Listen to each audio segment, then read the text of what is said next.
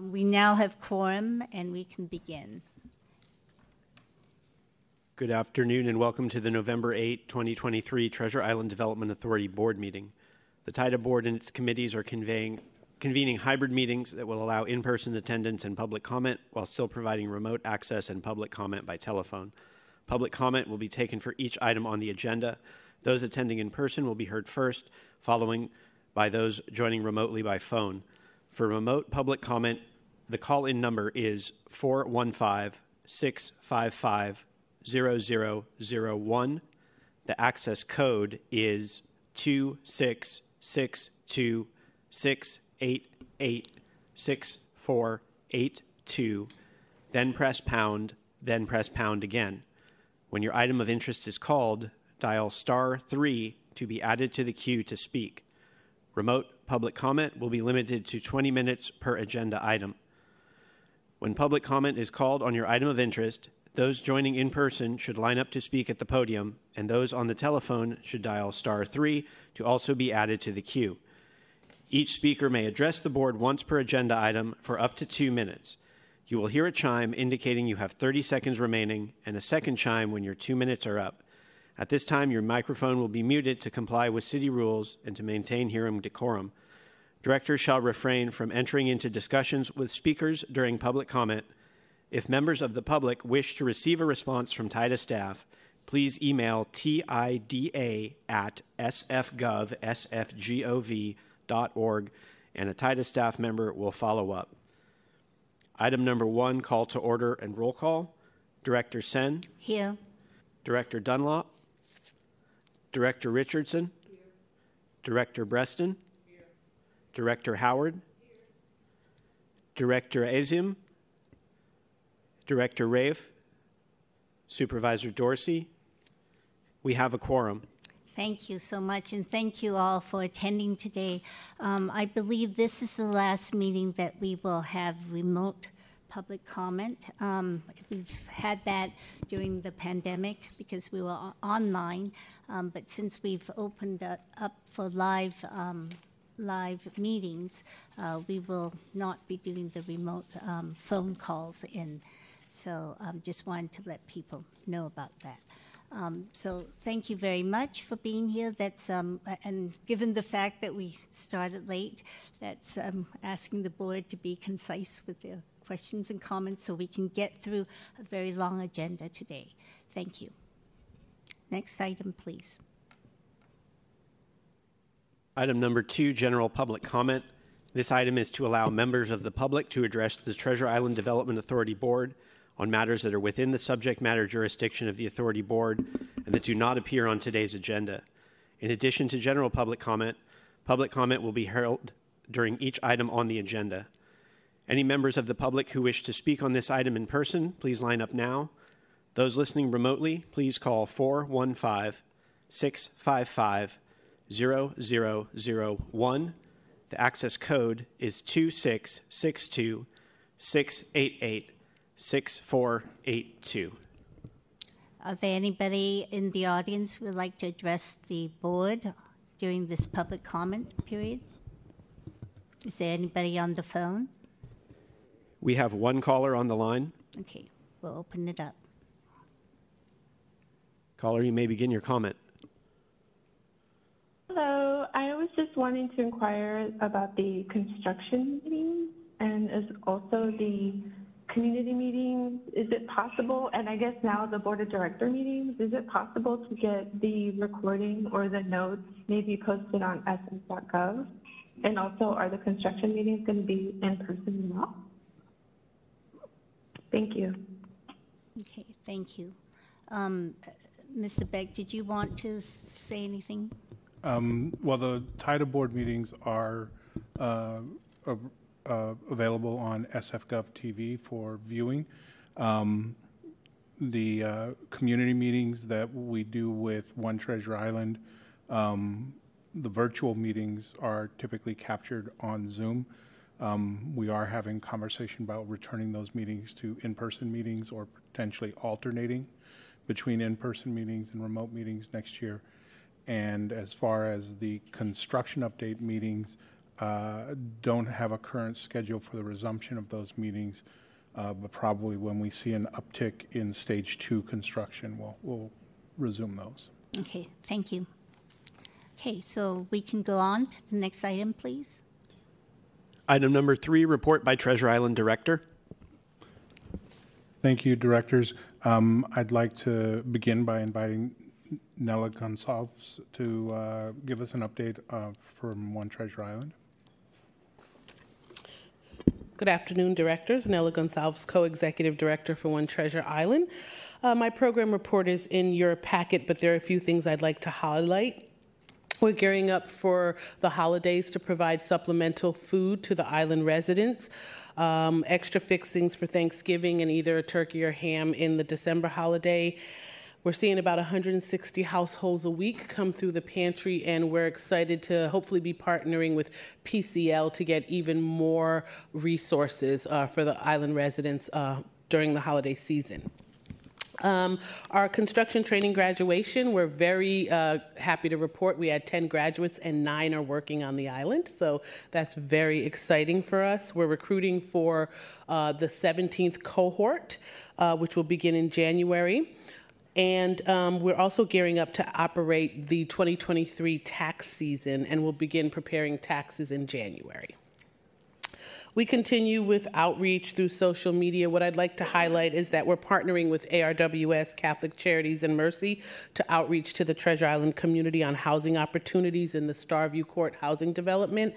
And so we've sent out notices through our mass texting program. We've posted on community boards, flyers, and bags to get folks both in Catholic Charities and market rate residents interested in moving to the new development. And we're also partnering with MOHCD and OEWD for their neighborhood community listening forums, and there will be a forum on Treasure Island, and we are outreaching that to island residents. We held our community meeting on October 18th, and it was combined with the SFPD community meeting. It was fairly well attended. There were about 33 individuals who attended that meeting, and we will continue to partner multiple times a year with SFPD in person for those meetings. We hosted our big Halloween event again. It was a hit. Partnering with the Y, the Parent Council, Catholic Charities, HomeRise, Titus staff, Merced, and other businesses. We had over 200 people that attended it, and we were very excited because we had about 100 adults and about 100 youth, and the adults were dressed up. So it was very nice to see families come out in costume as a whole. And again, thank you to LaShandra and the Parent Council. They're awesome partners in putting on that event every year. Lastly, we're planning holiday celebrations on the 21st of November at the Ship Shape. There'll be a pie raffle and activities for families and children. And then there'll be a holiday party on December 19th with the ham and turkey giveaway holiday bingo. And so we're excited to bring that to the community. And we are working on bringing NERT, Neighborhood Emergency Training, to Treasure Island. We actually have a NERT training on the island for the first time in about 10 plus years. It will be January 6th and January 13th. It's free to all island residents, and we're really excited to start rolling out emergency prep. And that concludes my report. Thank you. So are there any, we can wait until the end of your I report. just have a few additional items. We have a new commercial tenant, Padel, which did a soft opening of new facilities in Hangar 3. They provide pickleball and a similar sport called Padel courts, and we'll be having an update on their opening at the December on Island board meeting. On the planning for Starview Court occupancy, the first 11 volunteering households for Starview Court completed their initial interview process or discussions with Mercy Housing and received their unit assignment notices. ARWS, our TI advisors, are communicating with additional volunteers, and we plan to begin issuing initial notices to move for any remaining transition units in January based on the legacy household rankings. Leasing staff continues to be busy with annual lease renewals. On the SBE front, TIDA staff are currently reviewing the SBE procedures and reporting forms, creating spreadsheet versions of some of the forms to simplify reporting and eliminate duplicative data entry. Also having conversations with the city's contract monitoring division about their SBE mentorship program to see what are the ability of those to help with SBEs on Treasure Island as well. We also had two staff from the planning department begin working with us half-time to focus on communications, community engagement, and an equity needs assessment. And we plan to bring a preliminary update on that work in March to the TIDA board. And that concludes my report. Okay, thank you very much. Okay, I'll open it up to the board and then to the public. Yes, are there any questions from the board? Peter, I'm sorry, but I think some of our monitors actually are not on, and I don't know if there's a login that is required. Oh, here we go. But there's, Yeah. Usually we hit a button to say, okay. All right, oh, okay, and then.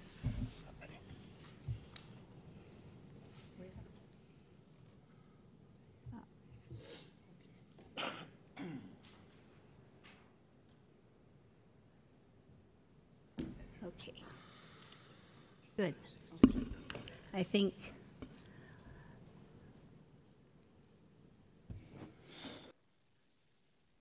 Sorry, thank you very much. Yes. Okay. So let's see, Ms. Preston first. Your question. Yes. Okay. For ARWS, will they have information for the programs also, or is it going to be, so if someone was to approach them, hey, I'm with Catholic Charities, will they be able to provide information? They should be able to provide information, but they will also refer them back to Catholic Charities and Mercy for specifics, right? So if it's something like, hey, I want to move another individual on my lease, that would go back to Catholic Charities, right, and Mercy. But if it's a general question, ARWS can answer it. Okay, so that's for Home Rise and Catholic Charities. And then for MLCHD, will they be coming out next year also? Will they be coming to the island for regular meetings? I think so. They're doing these community listening forums as they're starting to plan for the next fiscal year, what their priorities are going to be. And I know that Treasure Island is on their radar. And so I think if we would like them to come out in the future, we could certainly ask them. I think they're open to it. Okay. And will SF Safe be at the next meeting with the police? They were there at this last meeting. And my understanding is that they come every time. They brought 2 staff members and we met with them. But my understanding is they always go to the SFPD meeting. But we could ask them to come to our community meeting as well. I think that would be a good Okay, idea. I will invite them to a future community meeting. I heard you guys, I read something about you have a job position. Yes, we are very excited to be partnering with Community Living Fund and through their SF Reserve program, and we are hiring, we're starting with 1 part-time receptionist for the Ship Shape. We are very, very focused on having it be an island resident, and so we just outreached it yesterday. So if you know anyone, we're looking for young folks, we're looking for, that's what I was thinking. yeah, we're also looking for, folks that are seniors that are able to work. Okay. So, and our goal is to start with 1 and then bring another one on. All right. Great.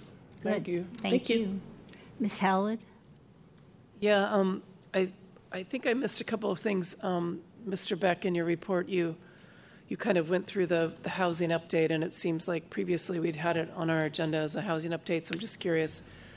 I kind of missed what the whole thing was, but that's okay. I'm just we could bring that up, maybe put that back on the agenda for next time, given that we're coming up on a January deadline when notices are going to be given to people. It'd be really good to get an update on that. That is one of the things that we plan to highlight at the on-island meeting, so, Okay, and the on-island meeting is next month. yes. Yes. Okay, great. And then, and the SBEs, I missed that when you said there's going to be an update next month as well? I said that we're communicating with other city agencies regarding their mentorship, SBE mentorship programs to see what we can learn, what we can leverage, as well as we're reviewing our input forms and procedures with an eye particularly on automating the input of data and reducing duplicative data entries so that we can better summarize, sort, and query the data. Right. We may have a meeting update either next month or January. Yeah, that's great. Is there a timeline for that, that data cleanup? I know we mentioned that a couple meetings ago. Just curious on the. We don't have a specific deadline, but as soon as we're able to modifying the procedures would be a board action. So if it's just a replacement of what is currently a PDF form with a Excel form, then that's something we wouldn't necessarily need to bring to the board. But if it's a more substantive change in the way that the materials are formatted, then that's something we would bring to the board for approval. Okay, thank you. But I think we'll hear more about it certainly by January, the beginning of the year. Yeah. Okay, thank you. Hearing no other questions from the board, that's anybody from the public would like to address the board. There are no callers on the line. Okay, thank you. Next item, please. Item number 4, communications from and received by TIDA. Okay, that's in your packet. Is there any questions on the communications received? None from the board? Anybody from the public? There are no callers on the line. All right, next item, please. Item number 5, ongoing business by Board of Directors. Okay, to the board, any comments or questions? To the public? There are no callers on the line. Okay, thank you. Next item. Item number 6, consent agenda, approving the minutes of the October 11, 2023 meeting. 6A, approving the minutes of the October 11, 2023 meeting. 6B, resolution authorizing the 48th Amendment to the Land and Structures Master Lease to extend the term. So moved. Okay, do we have a second? Okay, all those in favor say aye. Aye. All those opposed, the ayes have it. Okay, go on to the next item, please. Item number 7, review of preliminary official statement related to proposed public financing offerings. Jamie Krubin, our finance manager, will present this item. Good afternoon, directors. Jamie Krubin, I'm the finance manager with TIDA. I'm happy to bring forward an informational item this afternoon to review the preliminary official statements related to the proposed public financing offerings.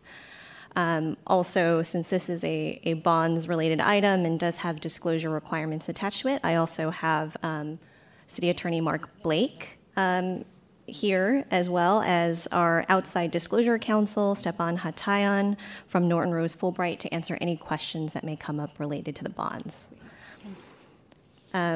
Before discussing the preliminary official statement, the bulk of this presentation largely focuses on the background of the Treasure Island financing districts, both the Community Facilities District as well as the Infrastructure Revitalization Financing District, what we both refer to as the CFD and the IRFD. These are the two primary sources that will finance the public improvements on Yerba Buena Island and Treasure Island in partnership with our master developer, TICD. In this presentation, I'll first discuss the CFD and IRFD bond issuances that are before the Board of Supervisors approval in December. I'll provide a history and background on the public financing districts themselves, review the details of the proposed bonds, and finally discuss the preliminary official statement and your duties as board members in that review process.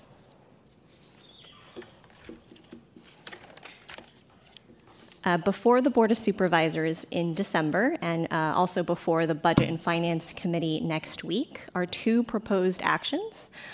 The first is a special tax bond approval related to the Community Facilities District, or the CFD, and it's a resolution to approve the issuance of Improvement Area 2 CFD bonds or special tax bonds in a not-to-exceed amount of $17 million.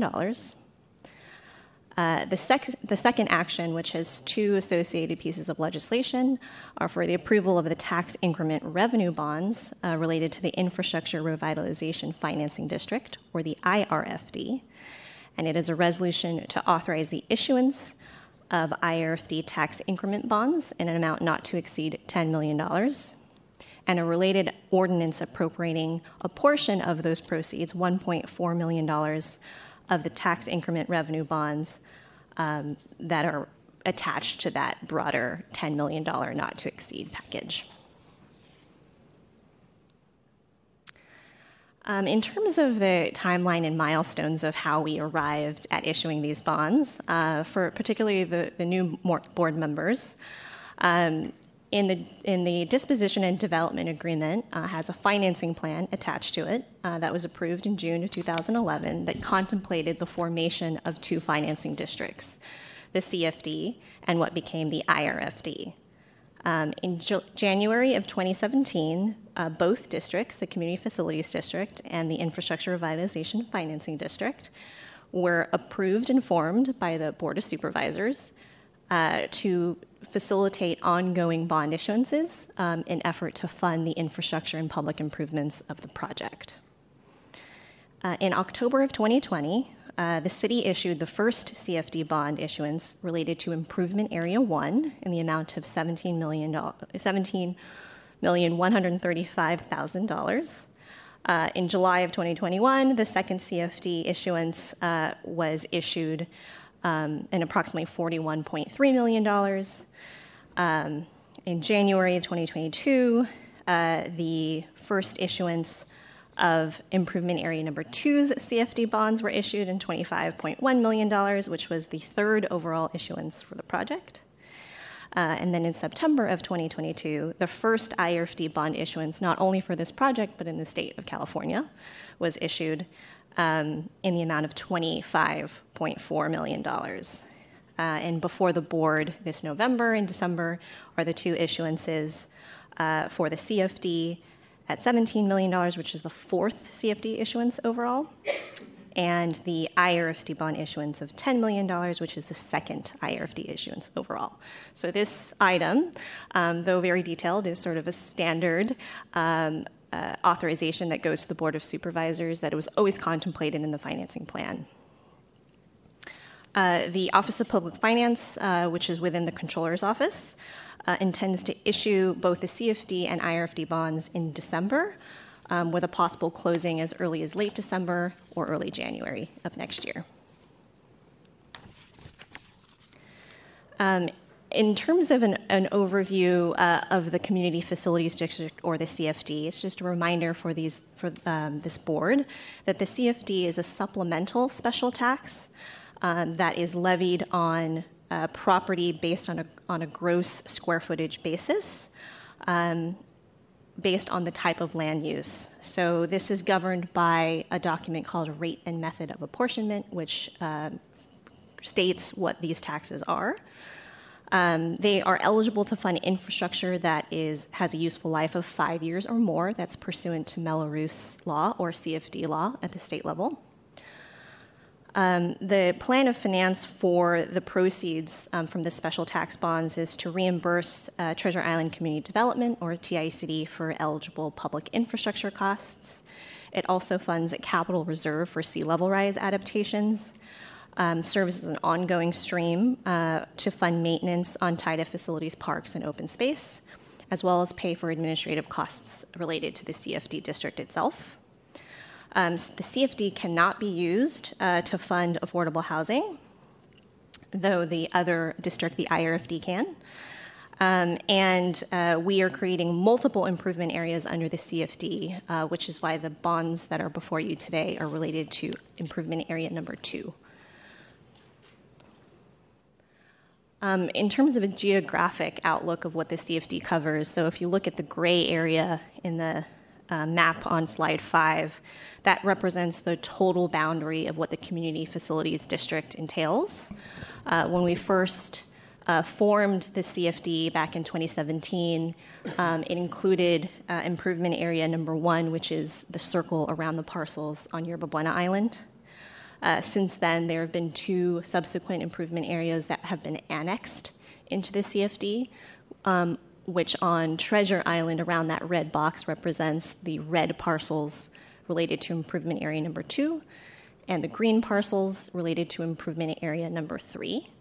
The bonds that are before you today are specifically tied to improvement area number 2, which consists of 5 development parcels: B1, C2.2, C2.3, C2.4, and C3.4. Shifting over to some background on the IRFD, it's a very busy chart over there to the right of the slide, so I will try to make this as simple as possible. As part of the creation of the IRFD, the city pledged a portion of the 1% ad valorem taxes to the IRFD. It's very similar to redevelopment tax increment, but through the IRFD law, enables the project to capture a portion of the 1% ad valorem taxes that are generated as a result of the project. 56.6%, or what we call the net available increment, is what is made available directly to the project. So that's 56.6% of the 1%. Within that 56.6%, which represents the top 2 blue boxes in the chart, are split between an 82.5% share that is slated to reimburse eligible developer expenses, or what we call facilities costs. And the remaining 17.5% is to provide funding for affordable housing specifically. And that's what we call the housing portion of the IRFD. There is a remaining 8% piece of this 1%, which is called the city conditional increment portion. And it's property tax increment that is pledged to the IRFD in the form of additional debt service coverage. So it is there in the case that for whatever reason the taxes are not collected or are not collected to projections, that 8% serves as sort of additional buffer in case property taxes don't come to full fruition. If that is not needed for additional debt service coverage, it returns to the general fund each year, since it's not needed to cover shortfalls due to declines in assessed value.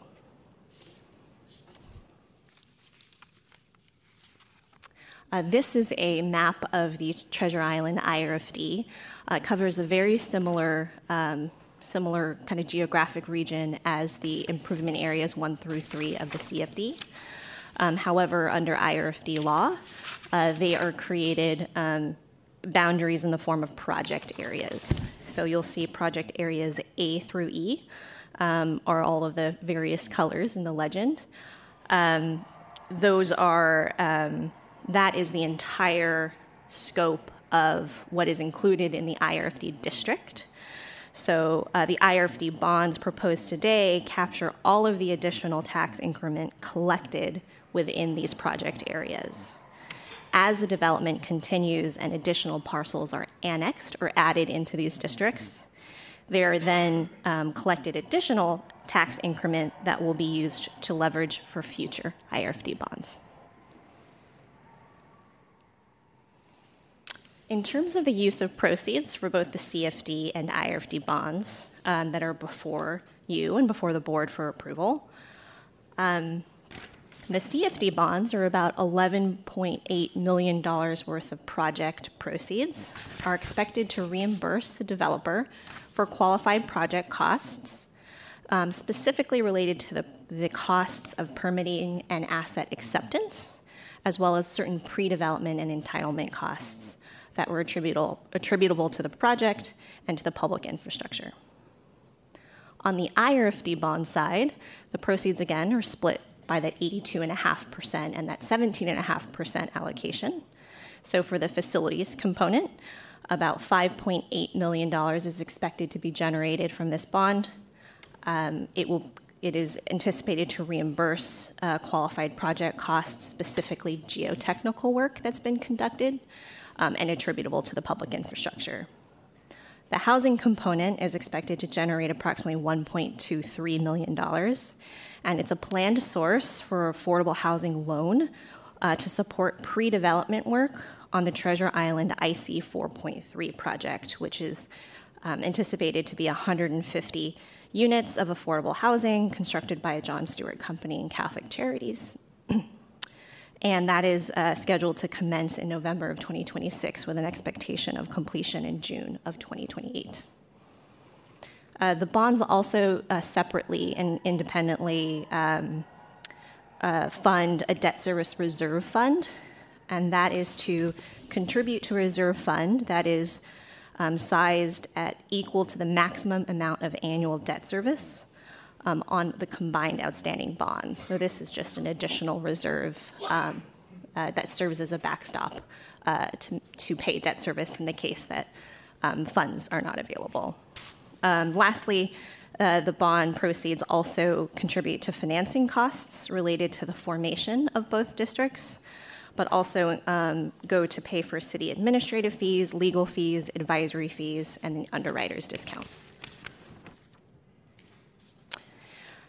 In terms of the bond structure and limitation of both the CFDs and the IRFDs, so first with the CFDs, these are again special taxes that are levied on properties within the improvement area number 2, which are governed by a document called the Rate and Method of Apportionment, or the RMA, which states what the actual taxes are per the taxable square footage within improvement area number 2. The bonds that will be issued are secured by a pledge of those special taxes within improvement area number 2. The aggregate annual debt service coverage is 110%, meaning we tax at 110% of the debt service that we anticipate paying. So there is a 10% buffer as a kind of another risk mitigation factor. The debt service escalates at 2% a year. That is in alignment with the RMA and CFD law. Specific to this bond is we've created an additional special tax reserve that will be available to pay debt service on bonds until a certain release test has been satisfied, which is expected to be tied to the commencement of construction for subblock B1. Because the subblock B1 has a building permit, it does have taxes that are levied on it, but it has not actually commenced construction. So as a way of kind of mitigating the risk that a project hasn't moved forward in full construction, it was a recommendation by the Controller's Office and our underwriters to create an additional reserve specifically sized to the debt service that's tied to B1.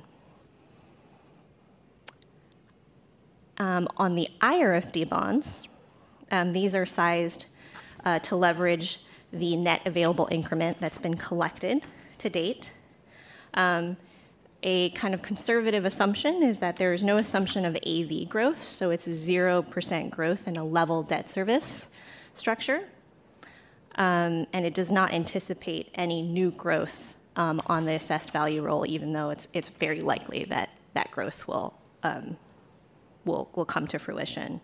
The bonds are secured by a pledge tax increment available in the facilities bonds and the housing bonds. And similarly, the annual debt service coverage is 125%. So there's a 25% coverage ratio on these specific bonds, given that they're tied to potential growth in assessed value. On slide 10, the CFD improvement area number 2 gives you an overview of the 5 development parcels that are subject to special taxes today, and these are payable to the debt service on the CFD bonds. As I mentioned, the 5 parcels are B1, C2.2, C2.4, C3.4, and C2.3. The bonds are sized and structured based on the developed property, so that's the top 4 parcels you see in the table. C2.3, which is a vertical DDA property, means that it's been sold to a vertical developer but has not yet received a building permit. So for purposes of trying to structure the bonds with the expectation of special taxes coming as a result of kind of projects that are continuing on construction, it was a recommendation to structure the bonds around just the developed property. So that's how the $10 million $17 million not to exceed amount is structured. The table on slide 11 is pursuant to city policy. So CFD bonds must achieve what we call a value to lien ratio of 3-to-1. So this means that at no point should the appraised value of the properties be less than 3 times the amount of total debt service on those respective parcels. 3-to-1 value to lien is pursuant to the citywide policy, but also is pretty consistent with land secured bonds like the CFD. So if you were to take a look at the appraised value column, that $219.9 million should be at least 3 times high, or 3 times as much as the allocated bond column of the $39.9 million, and in this case it's 5.5. So we meet that 3-to-1 value to lien requirement by quite a bit of a margin.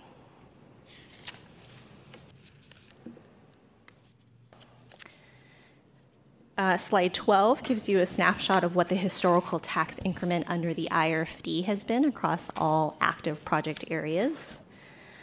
It shows you that today the IRFD as a district is collecting or has collected over $3.6 million attributable to pay back the facilities bonds, as well as approximately $780,000 attributable to pay back the housing bonds. The way we size the IRFD bonds is that this proposed issuance, as well as prior issuances, cannot surpass the total column, which is the $4.4 million, and the additional 8% increment is what you see as the approximately $630,000.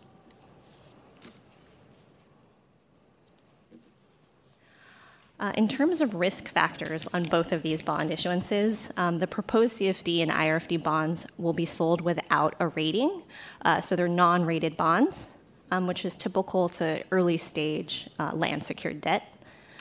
The risk factors are further discussed and delineated in the preliminary official statement under the special risk factors and the risk factors section in both respective documents, which the page numbers here are for your reference.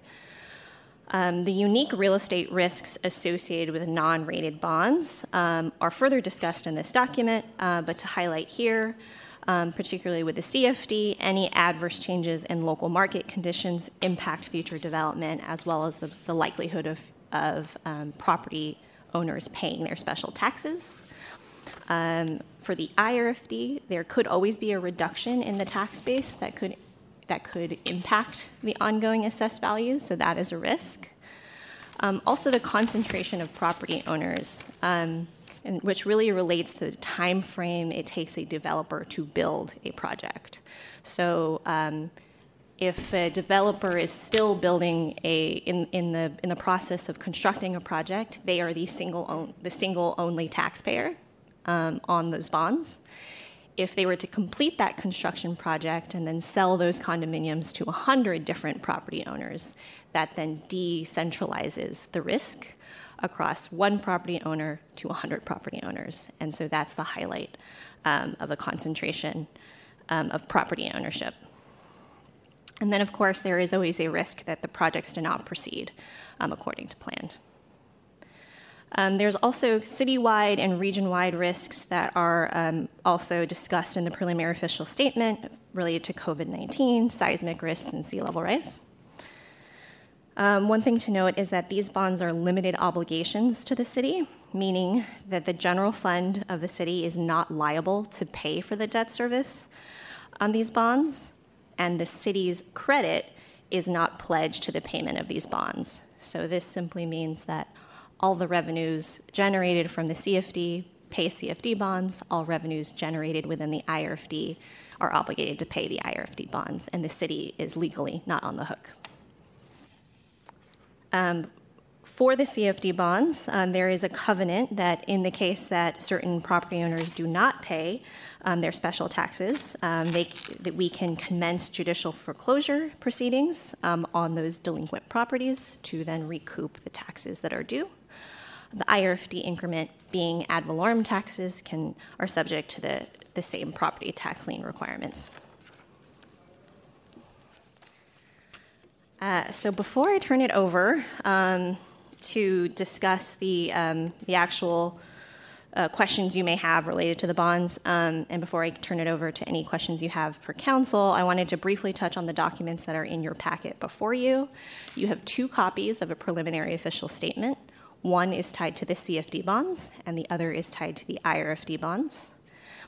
The reason why we're bringing forward you this very detailed item to the board is that board members and you as board directors of the TIDA board have a responsibility under federal securities law to ensure that staff is aware of the information that you as board members and board of directors have that's unique to your capacity as directors that could have a material bearing on the capacity for these districts to repay the bonds. The Board of Supervisors, as the governing body of the CFD and IRFD, approves the issuance of the bonds, which is why this is an informational item only for this TIDA board. The Board of Supervisors, as governing body, technically approves the issuance. But we wanted to highlight that the reason we're presenting this item is the role and intent of review by the TIDA board is to confirm that none of the content that's provided in these documents are misleading to potential investors, and relevant information is not withheld from potential investors. In the preliminary official statement, it discusses information that's important to prospective buyers, like the terms of the bonds, the sources of repayment, and the security of the bonds. Any information around the CFD and the IRFD and its operations and financial ability to pay the debt service on the bonds, and of course, risk factors related to prospective buyers. Prior to the distribution of this version of the preliminary official statement, TIDA staff, as well as Disclosure Council, the city's professional advisors, have all had a chance to review this version and provide the most current material, financial information, and other information available. To help you piece through the many hundreds of pages before you, we have included an Exhibit A, which is a letter that's prepared by the City Attorney's Office, as well as our outside Disclosure Council, Noten Rose Fulbright, which summarize the securities law disclosure responsibilities that you as TIDA board members have in your review of this preliminary official statement. Exhibit B and Exhibit C before you, also included in your packet, are FAQs that was put together by TIDA staff as well as council to help you sort of navigate the certain questions that you as members should be asking yourself as you review this document. So you'll see that there is a question related to what are the securities of these bonds. The FAQs will point you to the specific section in the preliminary official statement, sort of as an annotated guide to help you review this pretty dense document. And then, of course, Exhibit D and Exhibit E are the forms of the documents themselves. Some of the example questions that TIDA board members should be asking yourself in your review of these documents is, do you have any knowledge of any other events that could affect the deliberations of a reasonable investor? Have certain risks and events been brought to your attention by staff, council, or other professionals? Have such risks and events been disclosed in this document? Have you seen any red flags in this document that should be brought to the attention of TIDA staff, city attorney, or that you as a board member would like additional information on? does the city have written disclosure controls and procedures? Do you have a reasonable basis to believe in the integrity and competence of financial professionals? And do you know of anything that could cause you to question the accuracy of this disclosure that would indicate there's risk that the disclosures may be misleading? And so a lot of these questions are in those exhibits and those FAQs, so it'll help you as a board member search for the information in the documents that will help answer those questions. Before I turn it over for council or open to questions, just wanted to remind the TIDA board of the timeline of review of the preliminary official statement as it relates to the pricing timeline with the city. So we are presenting this draft to you today. As I mentioned, the Budget and Finance Committee has also been reviewing these documents. It's for their approval the next Wednesday's Budget and Finance Committee at the full board. The Board of Supervisors is scheduled to hear the item for the final approval on the 21st. We ask that if there's any edits, any questions that you'd like to highlight to bring to our attention as TIDA staff by the 22nd. And that will allow us to make any amendments or edits the week of November 27th, which I know is right after the holiday, in effort to notice the market in mid-December. So the drop dead deadline is when we intend to notice the market of our intention to sell the bonds in mid-December, is when we would absolutely need to know if there's any additional questions or additions to the disclosure documents. And I will conclude my presentation there and happy to answer any questions. Great. Thank you, Jamie, for that. These documents are certainly very complicated, and certainly to the layperson. So we do have to rely on our staff. The competence of the staff and the accuracy is really for staff to inform us, that this is the correct procedure. And I just want to say, I remember when you first came to be our CFO, and I am so glad that you are here. It gives me great comfort that, Jamie, you are leading the staff on these reviews. So thank you very much for that. Thank you. I just want to be clear, though, on as far as the action that is needed by this board. There's this will be approved by the Board of Supervisors, but we don't have to take a public action on it. Our only responsibility is to alert you if there are any discrepancies that we can see in the documents that are being presented. Is that correct? That is correct. Okay, all right. So, yes, so I'm going to open it up to board members, and I have some other questions as well. Ms. Richardson? Okay, so thank you so much, Jamie, for that comprehensive presentation. And for me, having been one of the commissioners that were here in September of 2022, I'm very comfortable with the documents that you have all provided. And the takeaway about this bond issue for the public and for people that might be listening now or whatever, is that one of the nagging issues in the state of California, in fact, throughout the country, is the financing of projects, and especially public-private partnership.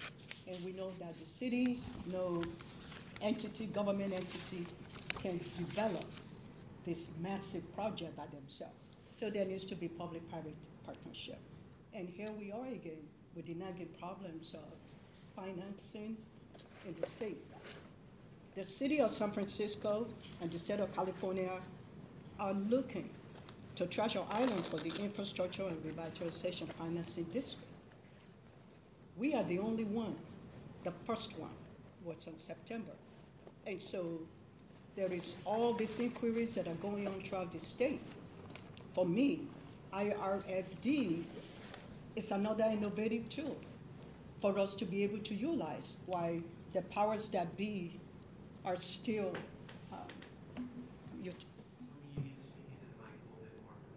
okay. Can you hear? And the screen is not, can you hear me now? Yes. Okay, so what I was trying to say here is that the state of California and the city of San Francisco are looking at Treasure Island development for the infrastructure and revitalization financing district, while they're still trying to figure out the overall financing for projects. And the fact that the city of County of San Francisco are now entertaining a second version, which is basically what you're talking about today with your comprehensive analysis, well documented, is a testament that this is going to be a formal type of financing that the city is going to be taking and others are going to emulate. I said I'm comfortable with this because of the provisions of the IRFD. Basically, it allows reimbursement for infrastructure projects to the developer. So now developers are going to come forward now and say, yes, if we implement IRFD, not just this is happening, and then we also have a dedicated amount for affordable housing, which is a win-win situation. And I like the reserve funds for the 8% of the 1% for the guarantee of the debt servicing if all hell something happened. So all those measures are built in. And lastly, I was very impressed again about the forward-looking scenarios, whether they are any kinds of bond measures, rated or non-rated, are going to be encumbered by the economic conditions and the uncertainties that we know can happen. But all those are built in. So this is wonderful, and I know it's an information only for us, but I think that absolutely from what I've read then and now, the consistency, I think at the Board of Supervisors, even though the city credit rating and the general fund will not be involved, however, the city integrity is a factor here also, improving performances, and the fact that the Board of Supervisors are going to be comfortable moving this along, again, it's an indicator that this is definitely what others are looking to emulate. And again, thanks for your excellent presentation. Thank you. Ms. Howard? Yeah, I just had a couple of clarifications, and forgive me for being some dumb questions. I'm just wondering if they're both for the CFD and the IFRD. There's eligible developer there's eligible costs. I'm just wondering what an example of that would be for like the CFD. So the CFD has actually a wide range of eligible costs that were codified when the actual district was formed back in 2017. And happy to share that with you. But it's essentially all public infrastructure that the developer initially finances. So that could be soft costs related to pre-development costs, as I was mentioning, architect and engineering costs, but also direct hard costs, so physically doing the geotechnical work or building a street. So because all of those, that scope of work is tied to the delivery of public infrastructure, both on a soft cost and a hard cost basis, that is all eligible for reimbursement by the CFD. Similarly, for the IRFD, it's the same, a very similar scope of work that is eligible to be reimbursed by IRFD dollars. The one state law provision is that the work has to be complete. So we have to wait until a full scope of work is done for those public infrastructure projects, and then that can be then reimbursed by the IRFD. But generally, both kind of cover the same scope of work, and they're related to public infrastructure that is long-term, so capital costs versus, for example, operating costs are not eligible for reimbursement. Great, yeah, I'd love to see that list. And then Sure. One other quick question, does the value to lien ratio to 3-to-1, it looks like two of those blocks didn't meet the 3-to-1, but on average, so are we averaging these? It's okay to average the... That is correct. Okay. Yeah, so the entire tax base within an improvement area, in this case covering all 5 parcels, is what is tested to meet the average value to lien. however, we do look at it on a parcel by parcel basis, and which is, part of the reason why we're only leveraging against the developed property, is to really tie to projects that are in active construction. Cool. Yeah, well, great. I know what I'm going to do this weekend then. I'm going to read the 150 pages of the preliminary statement. Some light disclosure reading. It was good reading. That's right, yeah. I have another question for you, Jamie, and it is actually a question about risk to the city and risk to the Treasure Island Development Authority. I know that you cover risk because you're trying to sell bonds, and certainly you have to delineate the risk. But we all know that real estate goes up and down. And in fact, the real estate market, particularly for this area, Northern California, has been very difficult for many developers to make projects work. There was COVID, there's interest rate hikes, there's rising construction costs, there's material shortages. There's been a lot of different problems and obstacles that have presented itself in the real estate side. We are basing the tax increment, we're basing the bonds on the premise that we're going to get taxes, property taxes, from the projects that are successful. And so I'd like to ask again, and I think you've discussed some of it, but to be very clear as to how are we as a city being protected if the developers are not able to do the developments because of real estate market conditions. We're not able to get the tax revenues. And I understand that you've got a debt service reserve that has been set aside. But then how are we protected? And I think that would be something that would be useful. I can speak to sort of the risks related to the bonds themselves. And I can also try and talk about the risk to the city as a related credit entity. So not tied to the exact credit to these bonds, but the fact that they do have San Francisco associated with them. And then if there's any other additional items that city attorney or disclosure counsel want to add, I'm just looking at them in case I miss anything. So related to the CFD bonds specifically, so the reason why we only levy on buildings that have achieved building permit and are more or less in active construction is that we know that those projects, we have seen those projects move forward in terms of their development, and there is a construction completion date, right, that we are aware of.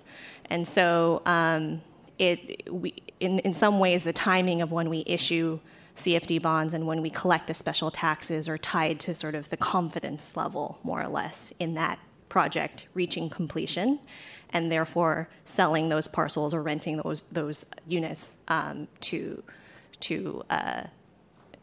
actually, property owners. And so from the CFD standpoint, it's really about timing and not issuing bonds on the prospective nature or speculative nature of projects that are to be completed. It's really projects that either are completed or are very nearly completed. For the IRFD, it's in some ways a slightly different way of looking at the credit in that we only capture assessed valuation that is observed on the roll. And so we issue bonds sized only on tax increment that has already been collected. And so that is a way to mitigate any risk of us, again, speculatively thinking that new property is going to be built and therefore new taxes are coming on the roll. So we don't do that in terms of sizing the bonds. One risk to that is if for whatever reason property assessments are appealed or property values drop, that is the risk that the bonds are exposed to, which is why we have certain coverage ratios and we don't assume a growth in value over time. You are correct in that the bonds are secured solely by the revenues within each respective district, but there could be somewhat of an associated risk to the city and county from a credit standpoint. It's possible that if there were issues with the CFD and the IRFD San Francisco credit, it could impact the city's credit as well, but that would be more of maybe a headline risk than an actual legal risk. And then in terms of how the project is protected, so the reason why we're very conservative, I think, in sizing these bonds, and we're very detailed in the disclosure of what a real estate project like this entails, is that we want investors to be very aware that this is an ongoing multi-phased project, of which a certain number of units and parcels are complete, and there is a prospective amount of others that are to be completed. And it is really in the disclosure documents to be able to inform those prospective investors that that's the risk that they are taking on, is buying a non-rated real estate related credit. We're very, as a financing team, including TIDA, the Controller's Office of Public Finance, as well as City Attorney and Disclosure Counsel and Bond Counsel, are very aware that, especially early on in projects, when you're issuing bonds in early phases, that you want to be as conservative and protective of a potential default, because if we were to experience a bond default early in the project, that would impact the rest of the phases and the investors who would be potentially buying future phases of bonds. And so I think, simply put, the risk is always there, but being conservative and mindful of that risk, especially as we issue bonds early in the project phases, is always top of mind. Thank you. Thank you for that Sure. comprehensive Yeah, answer. please. Yeah. Give your statement. Yeah, it's good to hear. The city attorney is here to answer additional I'd like to hear This from is my name is Mark Blake, Deputy City Attorney. Jamie did an excellent job. There's really no reason for me to be here. But I did want to say a couple things. So one, in terms of reviewing the preliminary official statements for both the CFD bonds and the IFD bonds, you don't need to necessarily read the document cover by cover, but I think your obligation is to peruse the document for those matters that, insofar as the Treasure Island is concerned, the development, keep you up at night, and spot check where we've addressed those in the documents to make sure that they comport with your understanding. And then if they don't, if they misstate or there's a subtlety that you'd like to get across, just reach out to Jamie or the city attorney's office and bring that to our attention. So that's the first thing. So under the securities laws, we're not necessarily subject to direct regulation by the Securities and Exchange Commission, but we are subject to the anti-fraud provisions of the Securities Exchange Commission, of the securities laws. And what that means is that we can't release preliminary official statements, offering documents to the investing public that contain material misstatements or omissions. And what the SEC will do in the event that our document was challenged in any way, will test not only the substance of what we did, but also the process. And so your role at some level is process-oriented. So the document's been presented to you. You're viewed as gatekeepers as far as the SEC is concerned. And so to the extent that there are hot-button issues insofar as the development is concerned, they expect at least you in your capacity as board members to take a look at the document and make sure that it squares with your understanding of things. So big issues, nature of the development, litigation, condition of Treasure Island, those types of things. They would expect that if you had knowledge that was different than what we were presenting, that you would bring that to our attention so that we could correct it. So otherwise, I don't have anything else to say. Sure. Yes, Linda, Yes, go ahead. thank you, Mr. Play. And like September 2022, when the first IRFD was presented, we went through an exhaustive process. And I mentioned in my presentation earlier, in my comments, about the forward-looking scenarios are very comprehensive. In the document, I could see that every potential net-gain issue that could arise are well documented, and all those disclosures are going to be disclosed to the bond investors. Right. It's exactly. And lastly, like I said before, that the Board of Supervisors, the governance and the city liabilities, the fact that this is the second one, that they are, it seems like the San Francisco process, the bond review, the bond cancel, and the public process that we are entertaining here are going to be, at least withstand any kinds of, scrutiny about that. So, thank you, sir. Okay. Any question? Okay.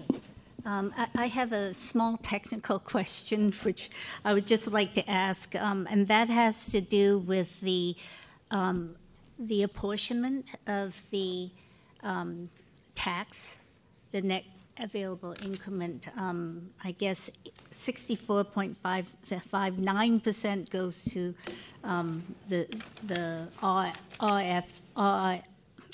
IRFD facilities and to the housing as well as the city increment that is pledged for the bond debt service coverage.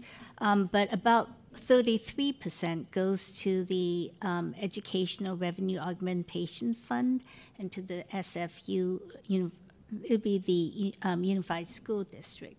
Mm-hmm. Is that something which is by state requirement? Is it something that has been decided by the Board of Supervisors? What governs the amount that it goes to our project and the amount that goes to the school district? That's a great question, Director.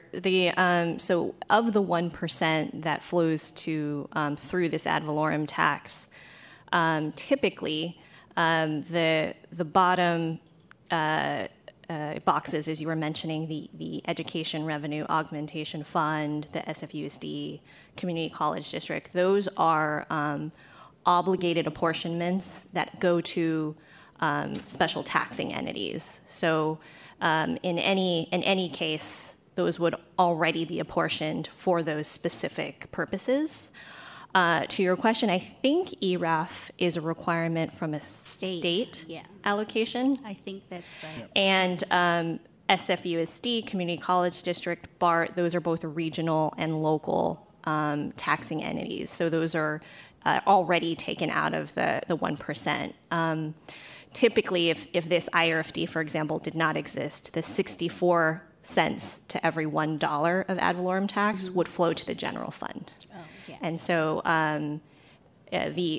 by the creation of the IRFD, it was redirecting that 64 cents for purposes of this project. Okay, thank you. I just wanted to note that the SFUSD, the school district, is getting some benefit from the bonds that are being created at Treasure Island.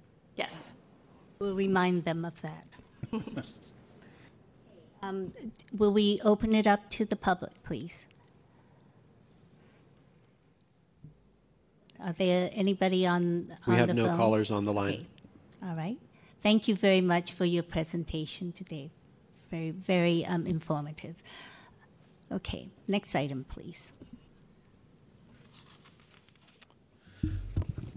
Item number 8, resolution of acceptance of the ferry terminal improvements on Treasure Island and associated actions, including to 1, dedicate such improvements for public use, and to accept such improvements for maintenance and liability purposes, and 2, recommend to the Board of Supervisors they acknowledge the authority's acceptance of such improvements, and 3, adopt environmental findings.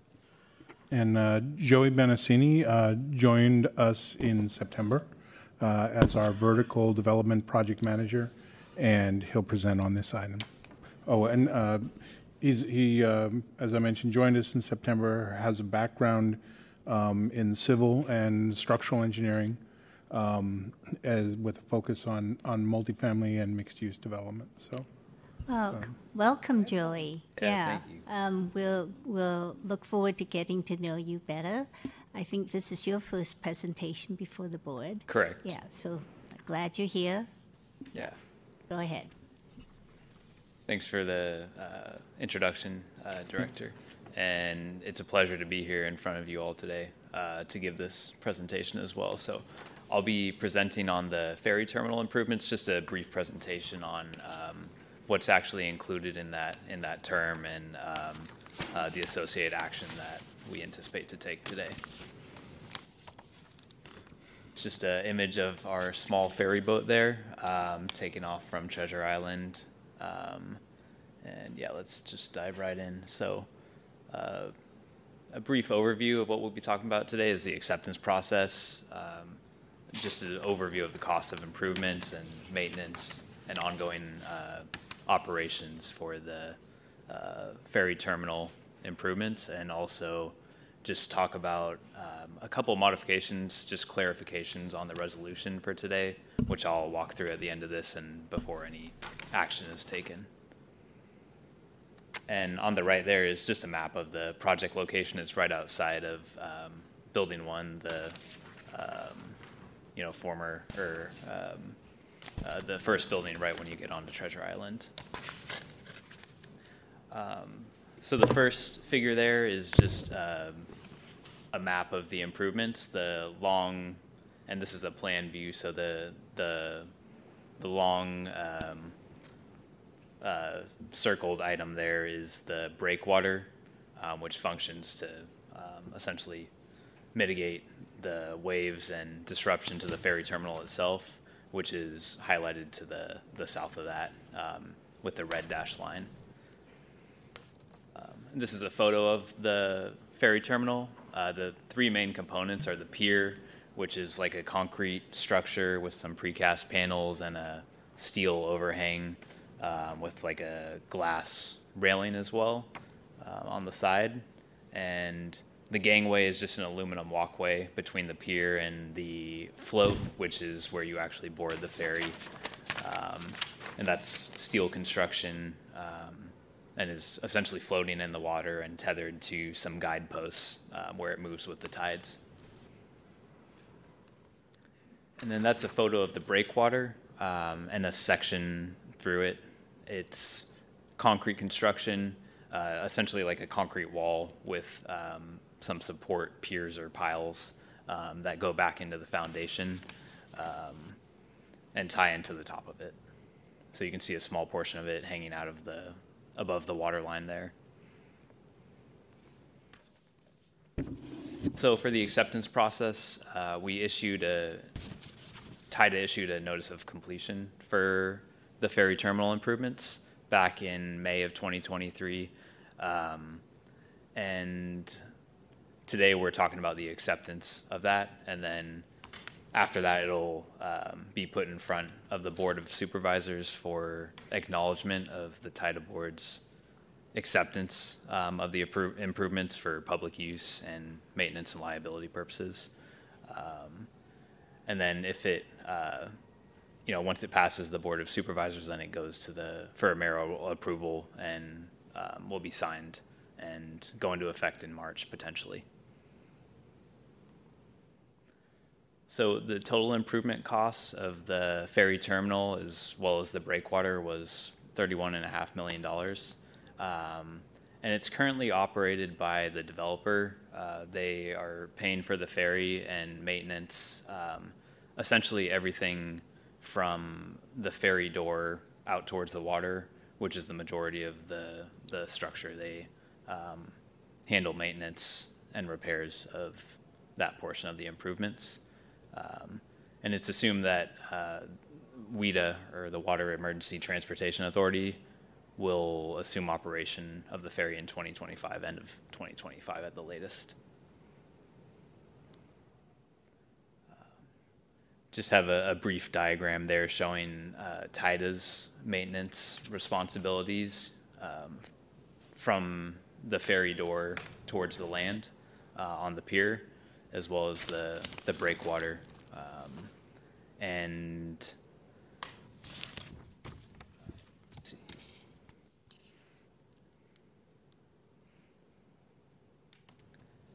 So we worked with the port a little bit on the developing a maintenance plan, which is one of the exhibits to the staff report. some regular maintenance activities for the pier by TIDA are just cleaning the glass and pressure washing the floor as needed, for example, and also checking the door operation. There is some long-term maintenance required. That would require a diving inspection by the SF port, which we've discussed with them as a potential option, just to observe the concrete breakwater and check for cracks, anything along those lines at the base. And we reviewed the annual cost with the port as well and within TIDA, and it comes out to an annualized cost of about $15,000 per year.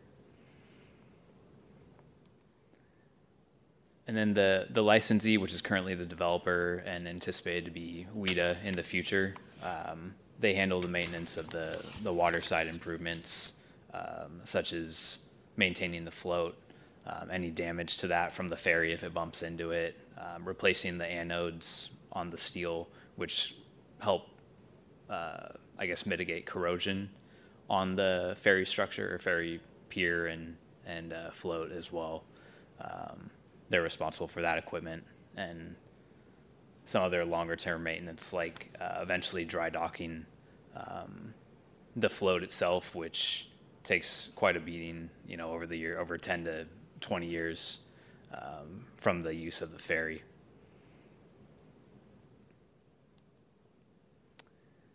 And as I mentioned before we take action today, I'll just have to read through the red lines or revisions to the resolution that we have here. It's pretty brief, but the main points, it's not very substantive. It's mostly just clarifications, acknowledging that when we issued our notice of completion, it was that completion was basically determined by DBI, the Department of Building Inspection, and not the city engineer. And also clarifying the language about the developer entity and their warranty obligations. That's all for my presentation, and I just want to open it up to your questions. Okay, thank you very much. I'll open it up to the board, but first of all, I'd like to say it's really quite wonderful that the ferry landing has been completed. It is such an important link from the island to the city, and it's great to see that there's a little ferry that is going back and forth. We'd like to all see it be robustly used by island residents as well as people who are visiting.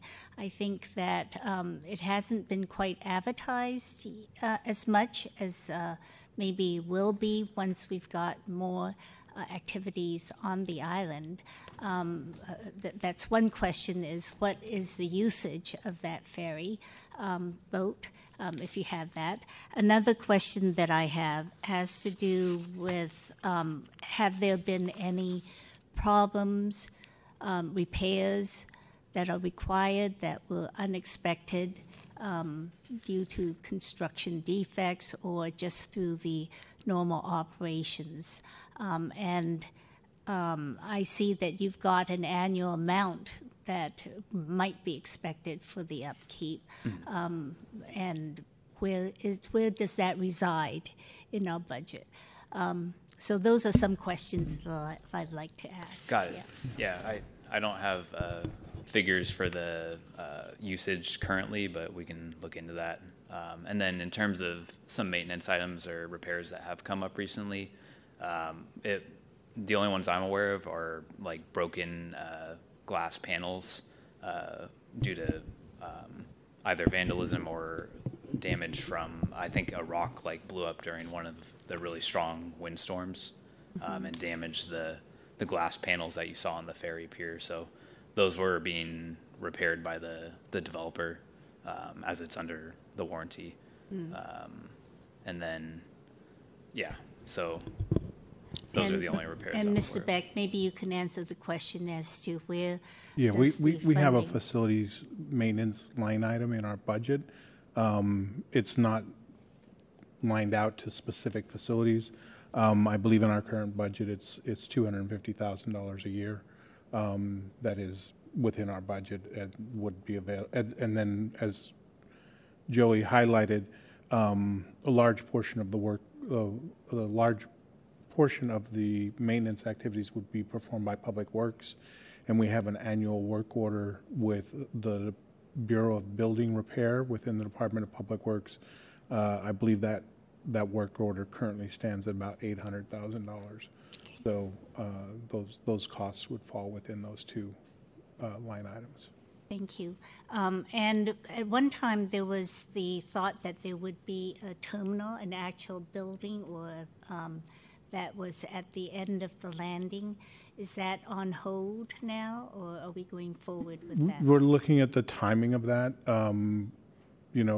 Probably timing it when after the WIDA ferry service has started, and we have a little bit more population on the island, and larger capacity ferries in operation. Right. And so what is the status of WIDA, which will be the agency that will take over the running of the ferries? And it says here, December of 2025, which is not so far away. Yeah, but what's the WIDA ferry service, they currently operate larger vessels, and so there'll be I think a shift in costs. The current ferry service the cost of supporting the current ferry service is being borne by the developer. To move to the WIDA ferry service, we're going to need to have either the toll system implemented and that revenue coming to help support the ferry service, or an alternative source of public funds to help supplement the ferry service. Well, I think that we need to have a report on where that is, the status of the WIDA, at some point in the new year. Certainly, we can ask the TIMA to give an update on that. Right, because 2025 is not far away, and we want to make sure that there will be a ferry that will be operating. Not only is there the purchase of the ferry itself, the boat itself, but then the operational costs as well, and who will bear that. That's one of the links between the toll, which is contemplated, and the operations of alternative transit, which the ferry is certainly one of them. So I wanted to note that. Okay, Ms. Richardson, you have a question? Yes, thank you. Mancini, your first name? Joey, yeah. Okay, thank you for your presentation, and welcome aboard to the family here. And so I'm sure we're looking forward to more of your work. What is great, I think, we need to acknowledge the contributions of a private developer for stepping up, even in dire economic conditions, and moving forward, committing the funds to build the ferry. I think that is a signature that's very important, a testament to the kinds of collective agreement that we have to kind of move this project forward. So this resolution is coming after DPW and DBI have done their due diligence and inspections, and they are, by this resolution that we are reading, are certifying that the certificate of occupancy and the improvement and everything are complete. So they feel very comfortable in moving this along. I also, at some point, we need to bring in San Francisco County Transportation Authority. I recently learned that the Bay Area Council and WIDA and SFCTA a couple of weeks ago actually were on Treasure Island and navigating, and they are already working for the expansion of the TI ferry to Chase. And there is also an ambitious project to actually extend, I saw the diagram, all the way to the Southern Basin, and the major developments around the shipyard, all to the Indian Basin. So something is already happening along that line. And as Commissioner Page said before, what we need to do is actually the resolution regarding the toll. That is going to be extremely, and hopefully in 2024, we can get a concrete answer from the, TEMA and the Board of Supervisors, because the train is moving along. So yes, this is a milestone that we are, and it's part of moving this development forward, and I'll be glad to, endorse the resolution. Thank you. Yes. Mr. Beck, did you have a Oh, comment? I'm sorry. When directors are done, Joey will need to read the proposed edits to the resolution into Yes, the well, order. I was looking for it, and I actually don't see It's a in- resolution in front of us. It's here. This is the resolution for the acceptance of the right-of-ways on lands on Gilbert Buena Island. Check this one. Okay, thank you. Thank you, I've got it. Yeah. Oh, thank you. Okay. All right. Now I- So just one of the changes, as Joey had, the changes are really fall into two categories. One is the resolution as initially drafted referred to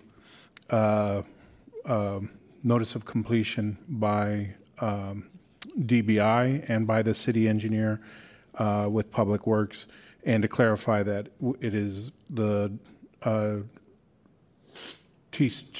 certificate of occupancy by DBI that we're relying upon. And that was issued back in 2022. The ferry service has been in place since March of 2022. So the facility has been constructed and in use for about a year and a half now. Then the second set of edits are clarifying the language as it relates to the dedication and acceptance of the improvements for public use. Just some changes that the city attorney's office had recommended. Okay, thank you. We're going to take public comment. Have we done that yet? No. So let's do that, and then we can have a motion by the board. We have no callers on the line. Okay, thank you. So moved. All right, so it has been moved. Is there a second? Second. Okay. Do we need to have a reading, Mr. Beck? Yes, my understanding from the city attorney is that Joey we should read these edits into the Okay, record. so I think we should do that. Go Okay. ahead. Yeah, I'll go right ahead. So on starting on page 2, I'm just going to read the revisions to paragraphs number 3 and 4, starting at line 11 on page 2. So it will now read, whereas Public Works has drafted a Public Works order confirming that 1, the Department of Building Inspection, DBI, has inspected the ferry terminal improvements and issued multiple certificates of completion and occupancy, and 2, the authority issued a conditional notice of completion dated May 25th, 2023, in which the authority determined the ferry terminal improvements to be complete in substantial conformity with the approved plans, specifications, and applicable city regulations, and determined that the ferry terminal improvements are ready for their intended use.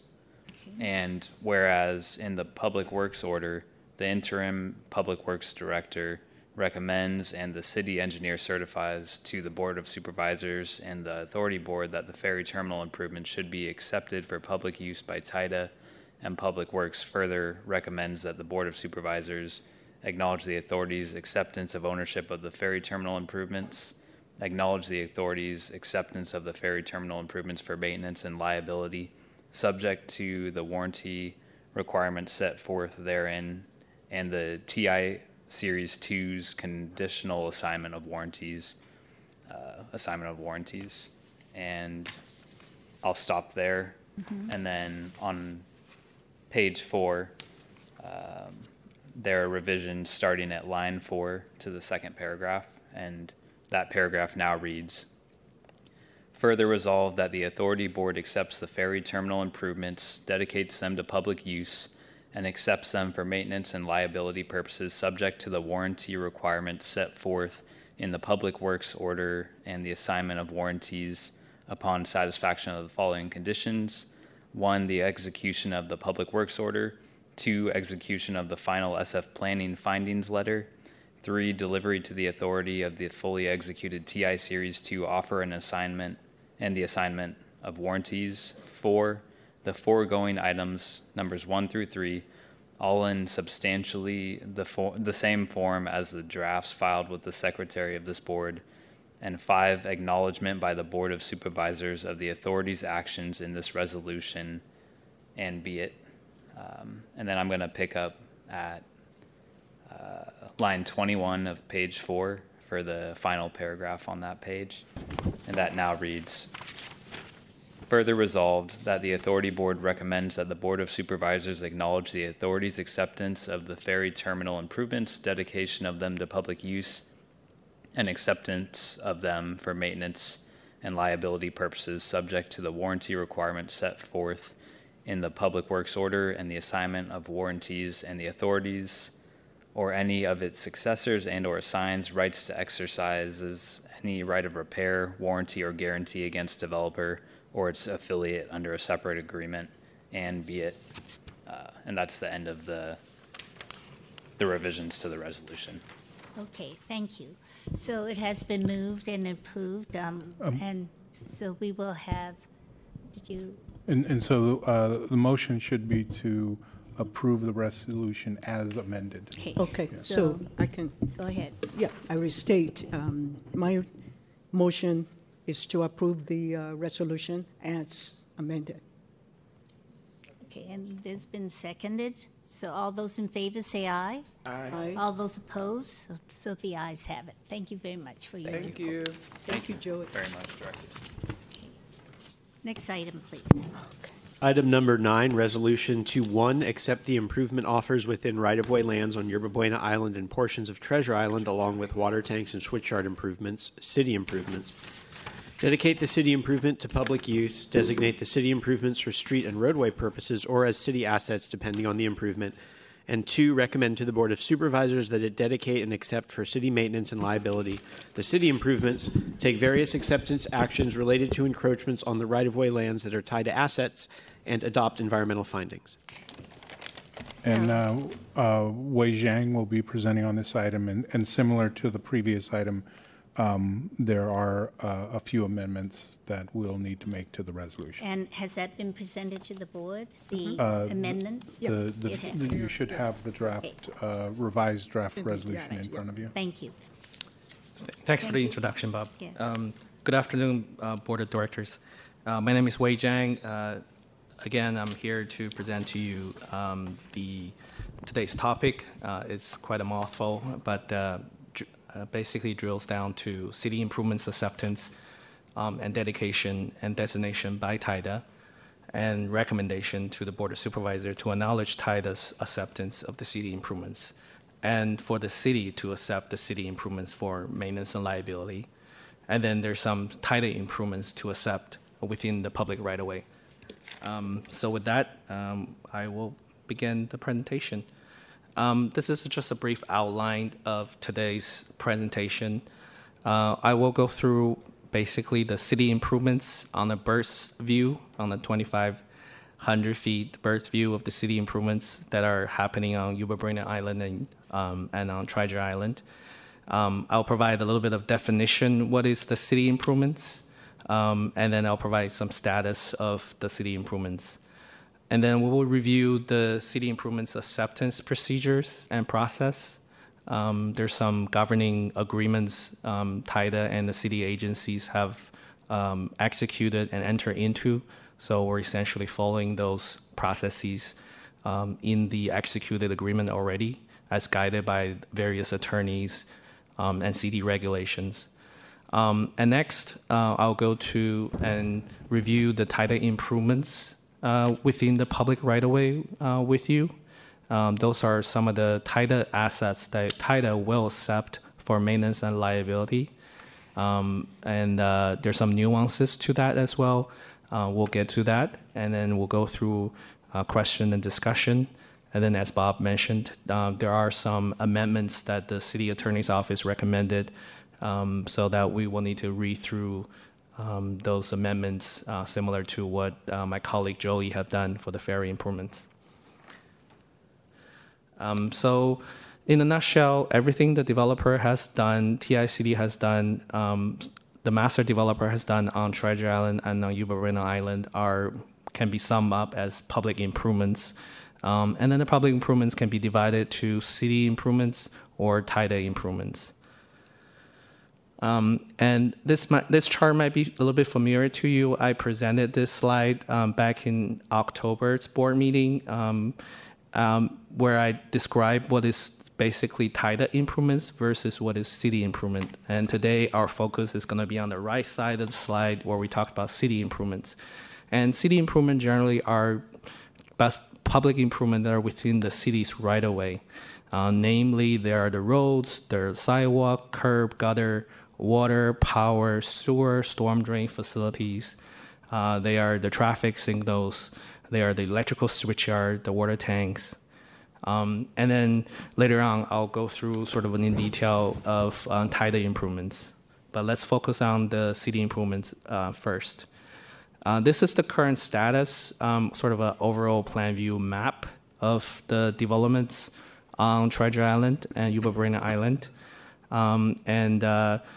Stage 1 of Treasure Island and Yuba Marina Island are basically under and complete street improvements. And then there's the improvements on the upper left-hand side of the screen. That's the 12 kV switchyard. That's also part of the city improvement. That's an electrical switchyard. That's a new infrastructure that the developer and the PUC have put into operation. And then there's just another slide that talks about the infrastructures in the city improvements. The city has a process to certify, inspect, and ascertain the improvements are built according to the city standard and according to the approved plans and are satisfy those city's rules or regulations. And that process is the notice of completion. And notice of completion has been completed for basically all the city improvements that we're talking about here today, which are namely TI Stage 1 and YBI SIP, Street Improvement Permits.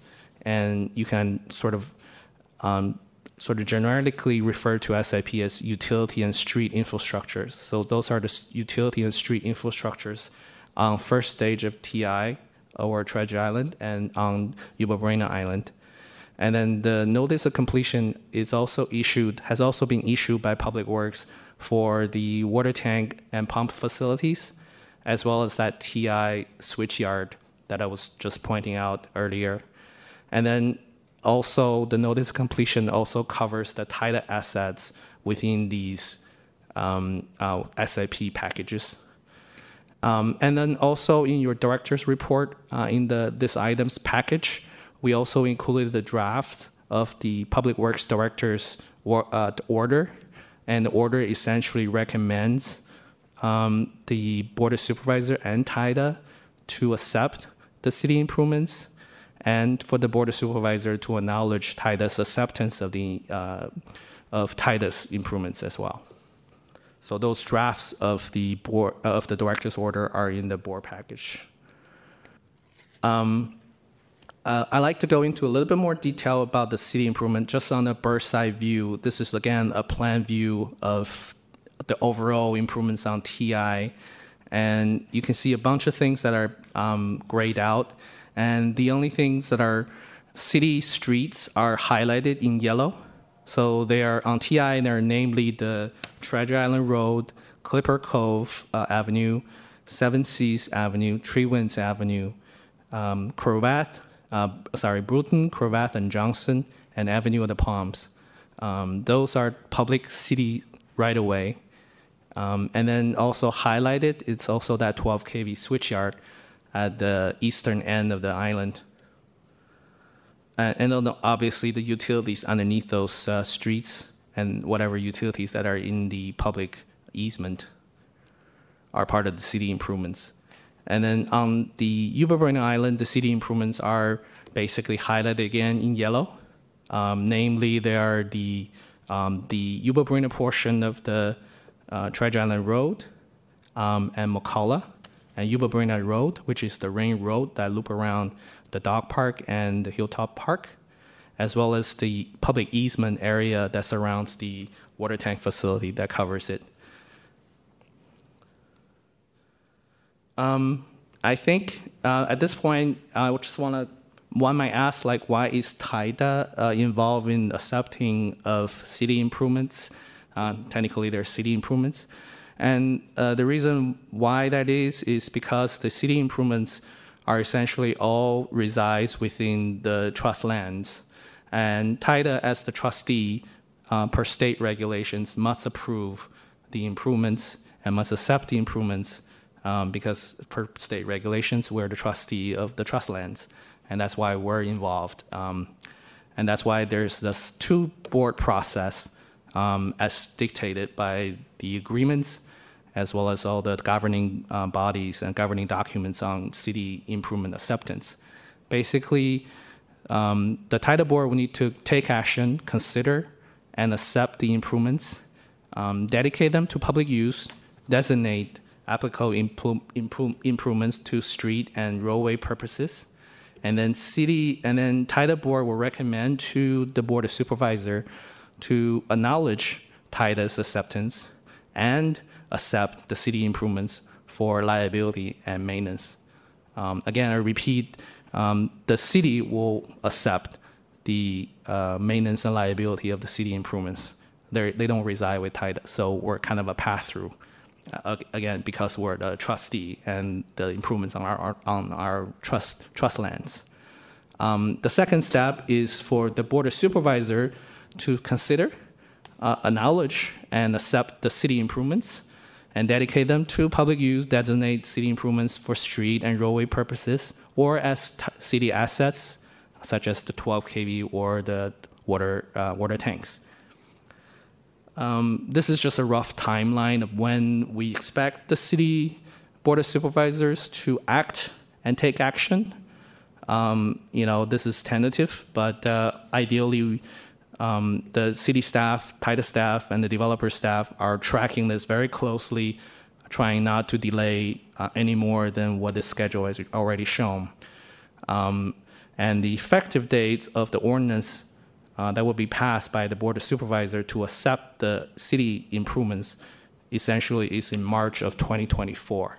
So all those yellow streets and all those utilities and the water tanks and 12 kV will be the city's asset and the city's responsibility to govern, maintain, and operate by essentially March of 2024, according to this schedule. We're trying to not let this slide as much as possible. Good.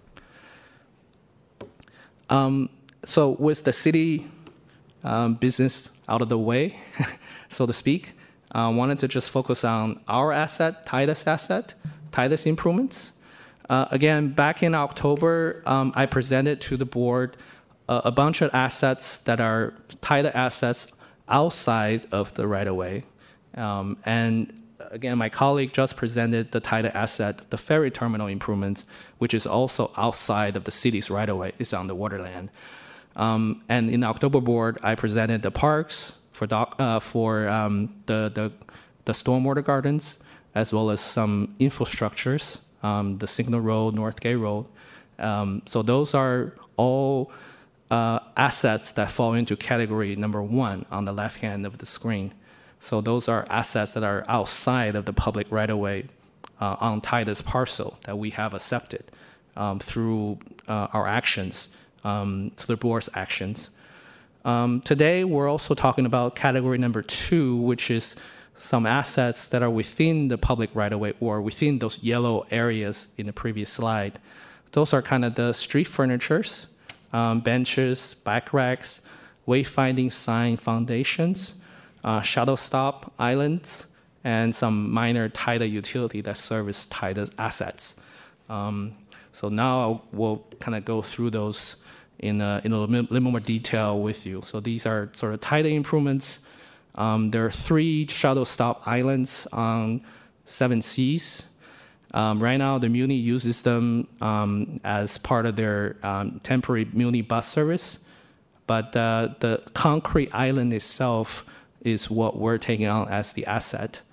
That's what this asset is, and that's a picture of it with a Muni sign on it. And it's ADA accessible and it's brand new. It's connected to the sidewalk, and this has this nice design that let the bicycle lane pass through. It's very nice, of a kind of a kiss and ride kind of a shuttle stop. And then this is another comprehensive picture of TI with all the street furniture sort of aggregated in here. We got benches, we got bike racks, we got perches, we got leans, we got wayfinding signs.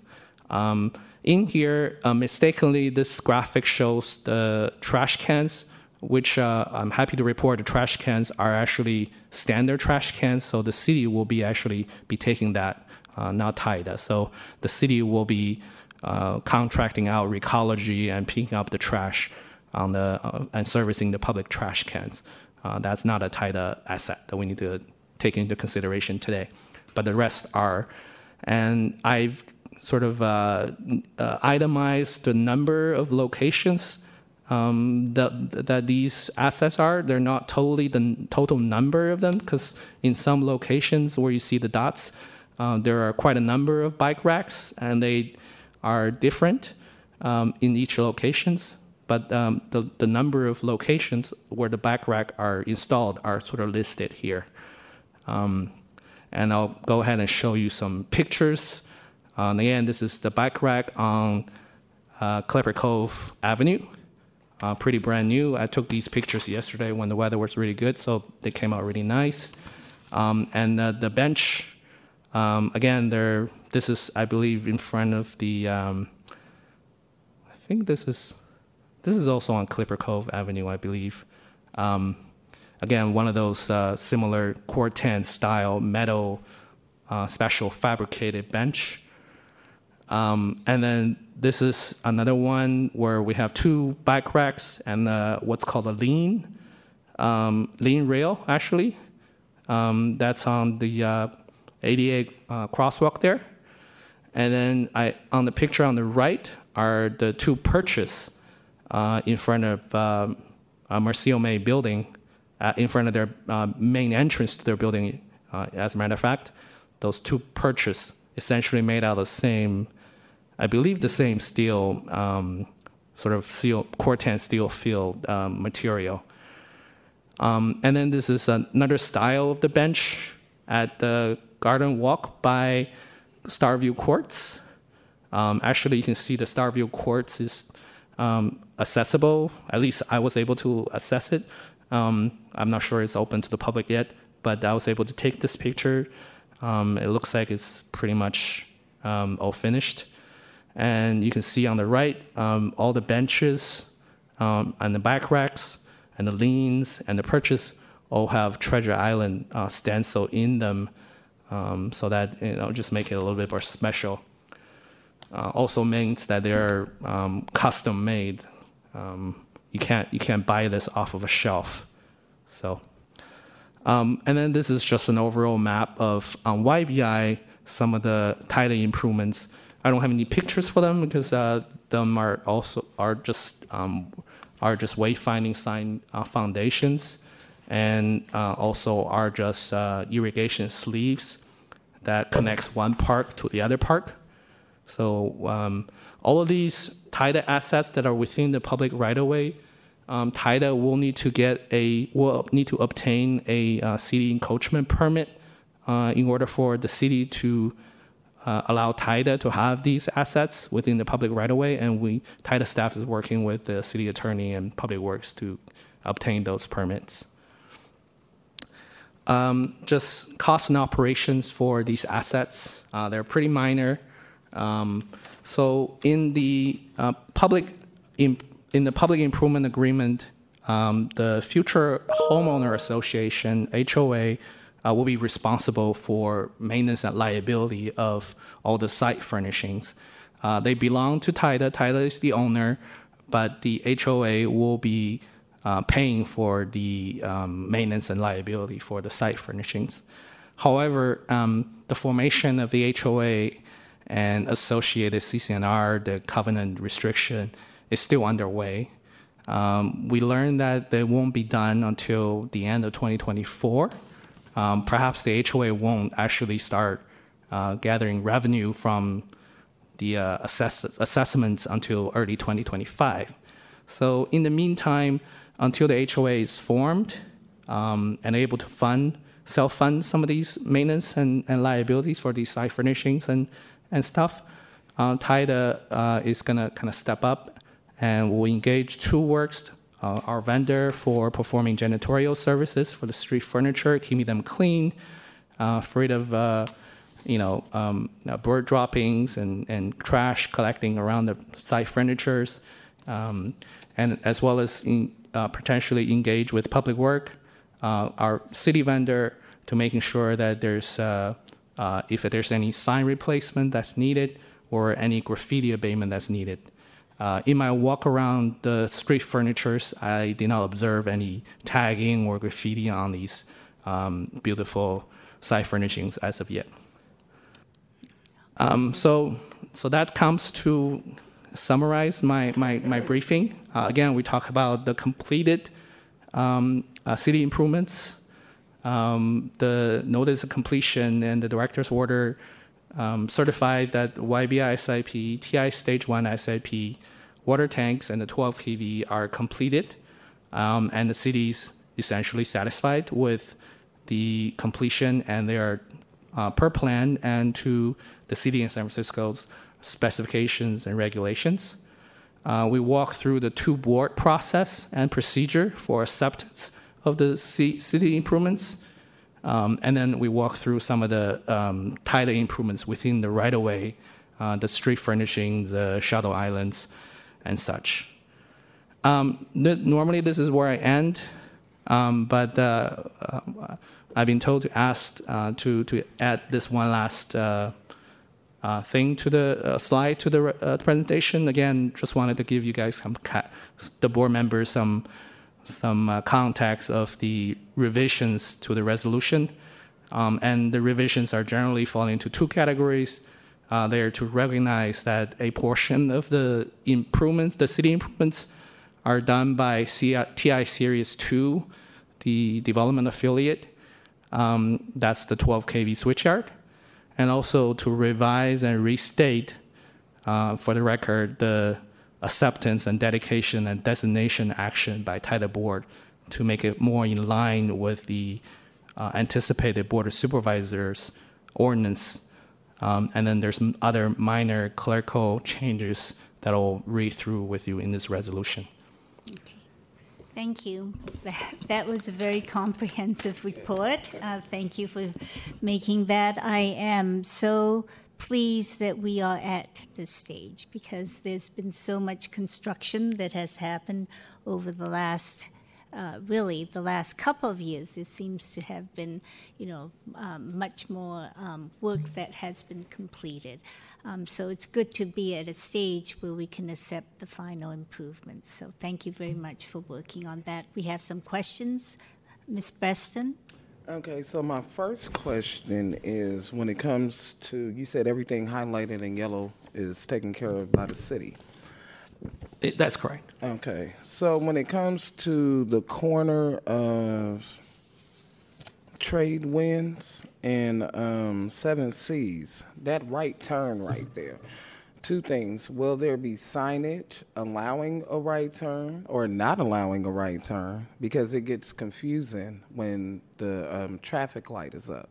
There are people who want to make a right turn, but it's actually no room. It's just a bike lane. And it's no signage saying that you cannot make a right turn. Sorry, the right turn there from 7 Seas onto Trade Winds is a legal maneuver. We can discuss with MTA. That's when you're on Trade Winds, the reason why the left turn lane stop bar is set so far back because it anticipates that people making that right turn would need that space. So that is the design of it. But I recognize what you say about the concern of someone potentially turning into the bike lane rather than into Trade Winds. Yeah, I mean, it's kind of like there's not enough space, which brings me to the next thing is, will that particular turn on trade winds and also at Clipper Cove and Treasure Island Road, and then the road leading to the Oakland entrance. Those all are, they seem really narrow. For the bigger trucks, and I know it's a lot of construction vehicles out there, so they're kind of, but you can look at the curb and see the scuff marks in these different areas. And especially when you're at the top where the bus stops, so when you make that left turn going up on the hill, you actually go into the bus lane. And I've seen people kind of jump that concrete curb on the left side trying to avoid going into the bus lane. So there is, it's like 3 different areas that are really, they narrow at a certain point. At any point where those areas going to be widened somewhat? No, the design of the roadways is intended to keep speeds low and crossing distances short for pedestrians. So the improvements are constructed as intended. I think we'll need to monitor them and maybe do some educational, informational materials, but they are constructed as intended. Okay. Yeah. All right. I think people are really getting used to having lights on Treasure Island. Well, I think as a general observation, I think the roads on the new streets on TI and on YBI are generally a lot more narrower than what used to be, before the development. And that is the intended effect, that it has a traffic calming effect. People tend to drive slower, or they should be driving slower when there's a narrower street. And you can see that across many new sort of development areas where there's introduced raised intersections, bulbs, and narrower lanes, all to reduce speed and people's driving behavior. So there's a little bit of, like Bob mentioned, some education to the vehicular drivers that they need to accustom to these new streets and how they're built. And also they're narrow because we very intentionally put bike pathways as well as pedestrian pathways, so you have to fit all of that in. Yeah, I'm with Bob. I think we can stand to educate the community a little better. I'm noting the time, and it's already 3:50 almost. That's an incorrect time. So Ms. Richardson, yeah. So thank you again, Wayne, for your comprehensive presentation. The first one you gave before, this is very supplemental to that. And the question that I have actually are bearing with the one I said before for the ferry. So the resolution that we have before us, again, is very explicit. The Department of Public Works, the city engineer, and all these entities that have regulatory oversight of what we are doing. They preceded what we are already inspected, and they've looked at all this improvement. And based on their obligations and regulatory oversight, are saying here for us that yes, they are comfortable, so we should be comfortable into, accepting. And I like the idea that with the breakdown for all the obligations, what tighter is obligated. And so our accepting this again enables the next level of the Board of Supervisors to accept their obligation, because again, we tell people all the time, even though tighter is overseeing the development, the resident, this is a city property. And so whatever is grandfathered to that, the expectations is basically what we are trying to do here. At some point, again, at some point, it would be great knowing that the former redevelopment to look at trustees of entities like us. I would like to see some of the projects and areas in San Francisco where the trustees, and again, based on the regulations, are doing all these maintenance and how they are going. It would be great. It's something that I want you to kind of write down, and we can look at the models in throughout the throughout the city and county of San Francisco. And lastly, a breakdown. I think it's extremely important that you mention that the HOA, they will be having the maintenance and the liabilities. Yep. And at some point, whatever is left of that on the title, we need to look at the revenues or whatever to see what the HOA, what is outside of the HOA, and what is actually within our title, obligations. I think we can really do that. So I am very comfortable, and again, based on the revisions to the resolution, I would like to make a motion to the resolution that's as amended. Okay. Did you need to read the? Yeah, I think we need to just go through the same motions. Is that right, Bob? Yes. Okay. Yeah, they need to be read into the All record. right, then let's do it yeah. quickly. So I'll start that. Just the key, Yes, please. the key areas. So hopefully you will have the redlined version. Yeah. Yes, we have the So red on line line. 18 on page 1, replace designate with dedicate. Okay. And then I'm jumping to page 3. Yep. I'll read the second paragraph in whole as revised. Whereas Treasure Island Series 1 LLC, Treasure Island Series 1, and Treasure Island Series 2 LLC, Treasure Island Series 2, each an affiliate of developers and partial assignee of the developers' rights and obligations under the DDA, have each prepared irrevocable offers of city improvements and the title assets to the city and authority. The Treasure Island Series 1 offer and the Treasure Series 2 offer, collectively the offers, copies of which are on file with the secretary of this board and are incorporated herein by reference. And I'm going to read the next paragraph starting in line 9 on page 3 again. Whereas Public Work has drafted public work orders confirming in each that Public Work has inspected the city improvements and title assets. I'm going to stop there, and I will start, I guess, on page 3, on line 16. I'll read the entire paragraph.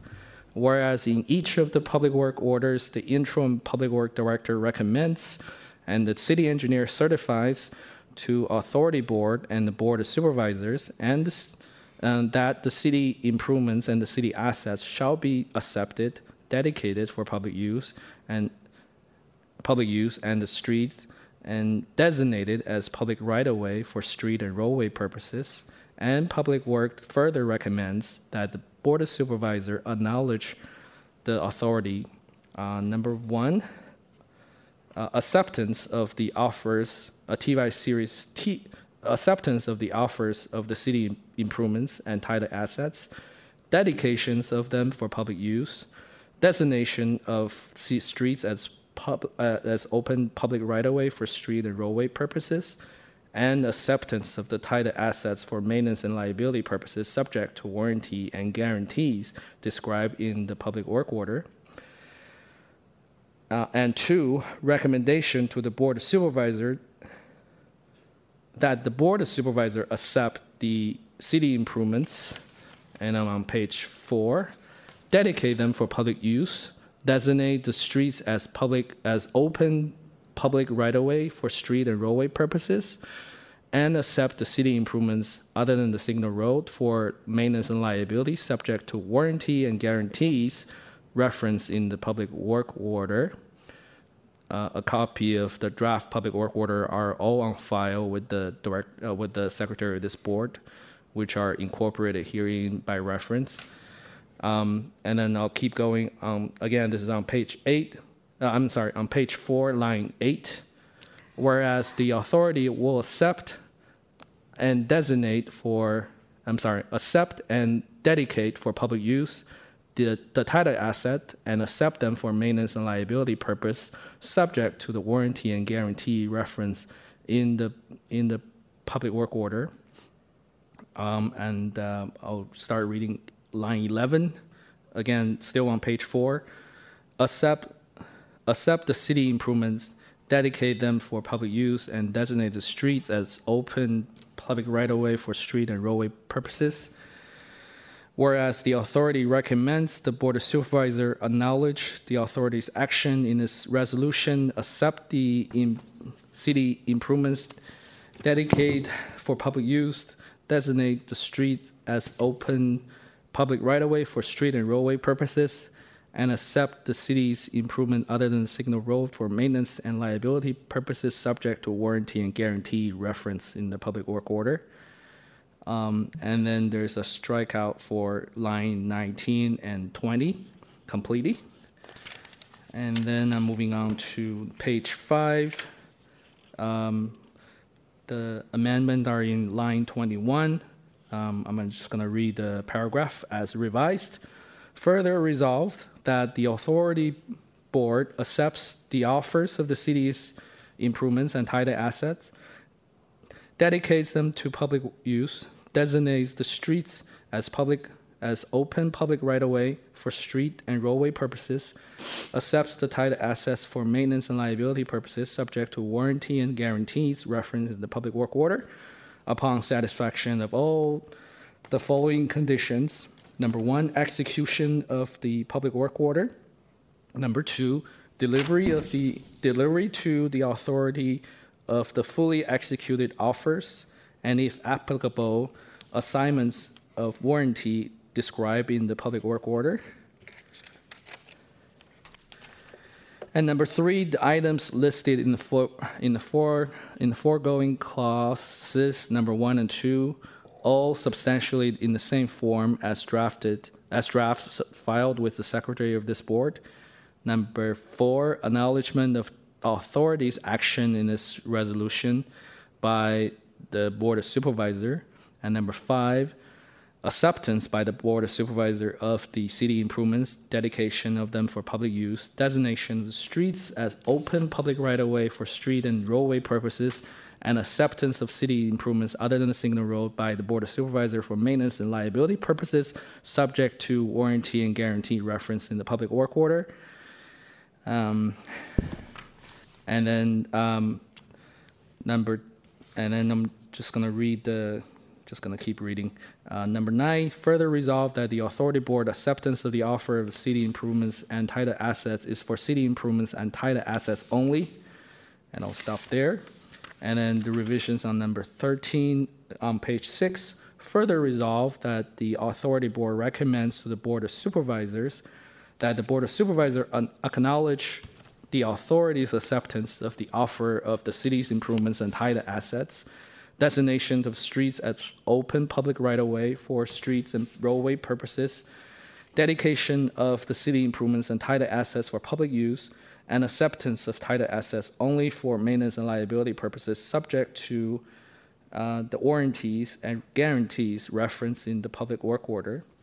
And finally, further resolve on page 6, line 21, further resolve that the authority board recommends to the Board of Supervisors that the Board of Supervisors accepts the city improvements, dedicate them for public use, designate the streets as open public right-of-way for street and roadway purposes, and accept the street improvement other than the signal road for maintenance and liability purposes, subject to warranty and guarantee referenced in the public work order. And there's strikeouts of line, after that, there's strikeouts of line 25 and on page 6, and then strikeouts of line 1 and 2 on page 7. And that's the end of the amendment. Fantastic. All right, that was quite a mouthful. Yes. Resolution as amended. Yes. Removed. So, is there any public comment? Excuse me, there's no public comment on the line. Okay, all right. Then this is an action item. Yeah. So let's have a motion and a second. Second the motion. Okay, so all those in favor say aye. Aye. Aye. All those opposed, and the ayes have it. Thank you very much. Thank you. Can we postpone? So since it is 4:01 now, we still have 2 items on our agenda which are not action items, they're informational. Is it possible for us to hear those at the next meeting? We could continue those to the next meeting if So if I that's think your that preference. would be wiser. I'm sorry we started late. I do But apologize. we have gotten through the agenda, at least for the action items. And I think the parks discussion requires our more clear thinking. So let's do that at the next meeting then, okay? All right, so I think there's a next item is, other than those that were on the agenda, let me see, where is it? Is there anything else, Peter? Item number 12, discussion of future agenda items by directors. I hear none, except those that are in the, We have action. agenda that we are continuing for the next meeting? Yes. Okay. Okay. Next item? Is that it? Thank Great you job, very Peter. much. Thank you. Thank you, all of you. Yeah, thank Peter you, Long, great Director, job. Yeah. for your patience. Filling in for Kate.